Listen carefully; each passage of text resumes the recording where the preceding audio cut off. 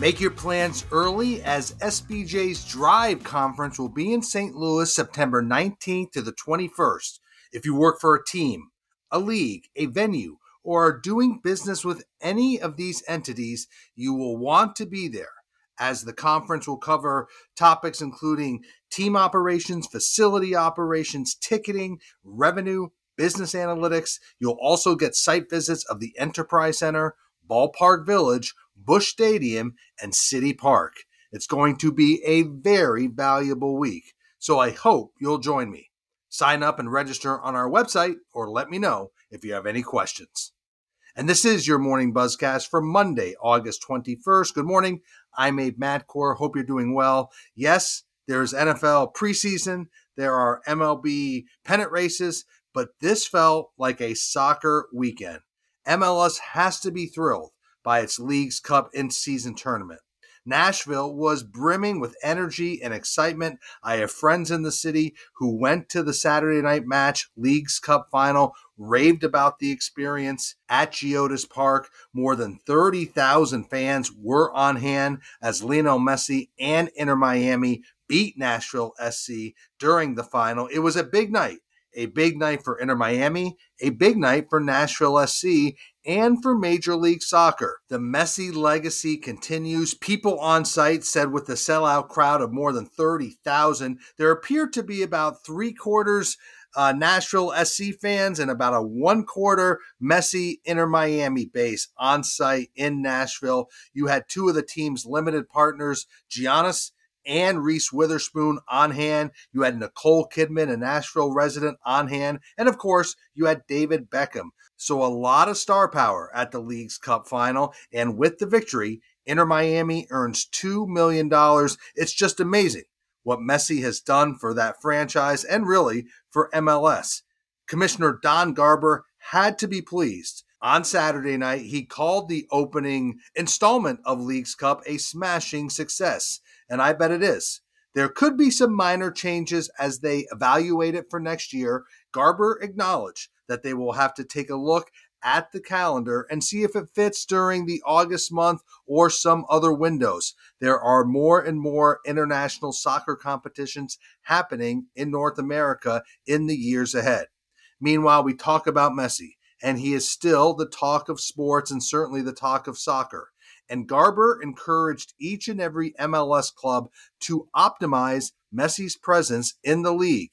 He said the league will not tell teams how to promote and sell around Messi. Instead, it's the responsibility of the local clubs to do what they think is best to build their fan base. Now, that's smart. It's not a top-down approach, but teams have to be working with their business intelligence units to maximize the ticket revenue around Messi's appearances in the various markets. And that's a story that we are continuing to watch in the final months of the MLS season, because many teams will certainly see a revenue boost when Messi comes to town. I said it was a soccer weekend, and we will look back at the legacy of the 2023 Women's World Cup and see this as another strong step forward for women's sports, as you had Spain's first Women's World Cup title. They beat England in front of more than 75,000 fans at the final at Stadium Australia. The turnout, the attendance at this event, unbelievable, incredibly strong. And Sunday's final was played in front of tennis legend Billie Jean King. Overall, a great tournament for FIFA and a great tournament for the host, Australia and New Zealand. And we will see how women's soccer continues to grow around the world.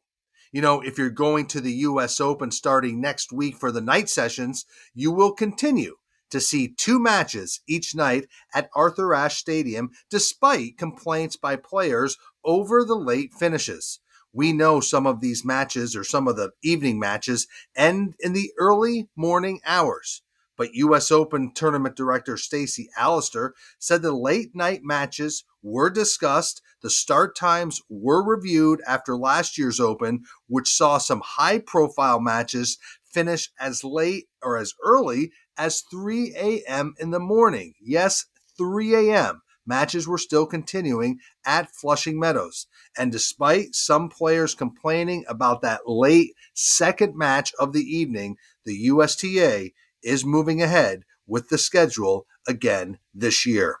Let's talk about some college football. We know how successful ESPN's College Game Day has been over the years, especially for its presenting sponsor, the Home Depot. Well, some other brands want to get into the action, and so Inspire Brands, that is the parent company of Arby's, Buffalo Wild Wings, and Dunkin', and Jimmy John's, and some others, has signed a 3-year sponsorship deal with ESPN's College Game Day. Adweek noted that you will see these brands attached to College Game Day at the start of this season around Labor Day as the show enters its 30th year. So you'll see Buffalo Wild Wings, you'll see Arby's, and you'll see Dunkin' be integrated into the show as part of a food theme feature called Weekend Menu. I think that's a smart activation. Dunkin' will also be on site activating each week around the show with fans who are, of course, always in the perimeter or in the background of this popular show. We know how strong this show's following is, and the Home Depot is back for its 21st year as presenting sponsor. DoorDash is back for its second year. And interestingly, Old Dominion Freight Line, that sponsors the fan bleachers every week. So some brands have been very smart attaching themselves to College Game Day, and now you'll see Buffalo Wild Wings, Arby's, and Dunkin' on the broadcast this season. You know, I spent parts of my weekend catching up on Hard Knocks, and so far, it's fine. Maybe not as much insight into the front office and coaches' observations of players that I normally like, but we're only in episode 2. And staying with docuseries, I told you last year how much I enjoyed NASCAR's production of Race for the Championship, which was on USA Network. Well, that was produced by NASCAR. And now NASCAR will link with Netflix, as SBJ's Adam Stern reported on Friday that the two will join on a docuseries around this season's playoffs, and Netflix will be on site filming content pretty soon around the 10-week NASCAR playoffs. NASCAR's drivers and teams have been informed of Netflix's plans. They are working with NASCAR on the effort, but it's unclear when the show will debut on Netflix. But certainly that is a shot in the arm for NASCAR to partner with Netflix on this docuseries. More details certainly to come. And look for the Chris Del Conte era to continue at Texas, and as it should. Texas wants to lock him down for a long time, as he's one of the strongest ADs in the country and one of the funniest and one of the most charismatic executives in college sports. The University of Texas has recommended that Del Conte receive a contract extension through 2030. He would be guaranteed $2.8 million, $3 million, and $3.1 million during the 3 years that have been tacked on to his current deal. A reworked 7-year contract would be worth close to $20 million for Del Conte. Now, Chris Del Conte has done a number of smart business moves, including the addition of the popular Bevo Boulevard. And remember, Texas opened the $375 million Moody Center, which is one of the best venues in college sports. Texas also renovated parts of the football stadium's south end zone during Del Conte's tenure. So a lot going on at Texas, all under the aggressive watch of Chris Del Conte, a very strong body of work for him, and the university will reward him with a new contract extension. And here's something you do not see a lot of: a player thanking the media. Celtics guard Jaylen Brown was voted by the basketball media to the All-NBA team last season. Now, that qualified him to receive his record $300 million Supermax contract by the Celtics, which he signed over the summer. Brown was so pleased that he sent personalized notes to every media member who voted for him for the All-NBA team last season. Not a move you see much, but Jaylen Brown showing his appreciation to the basketball sports media.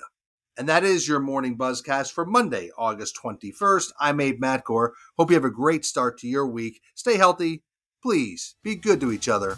I'll talk to you tomorrow.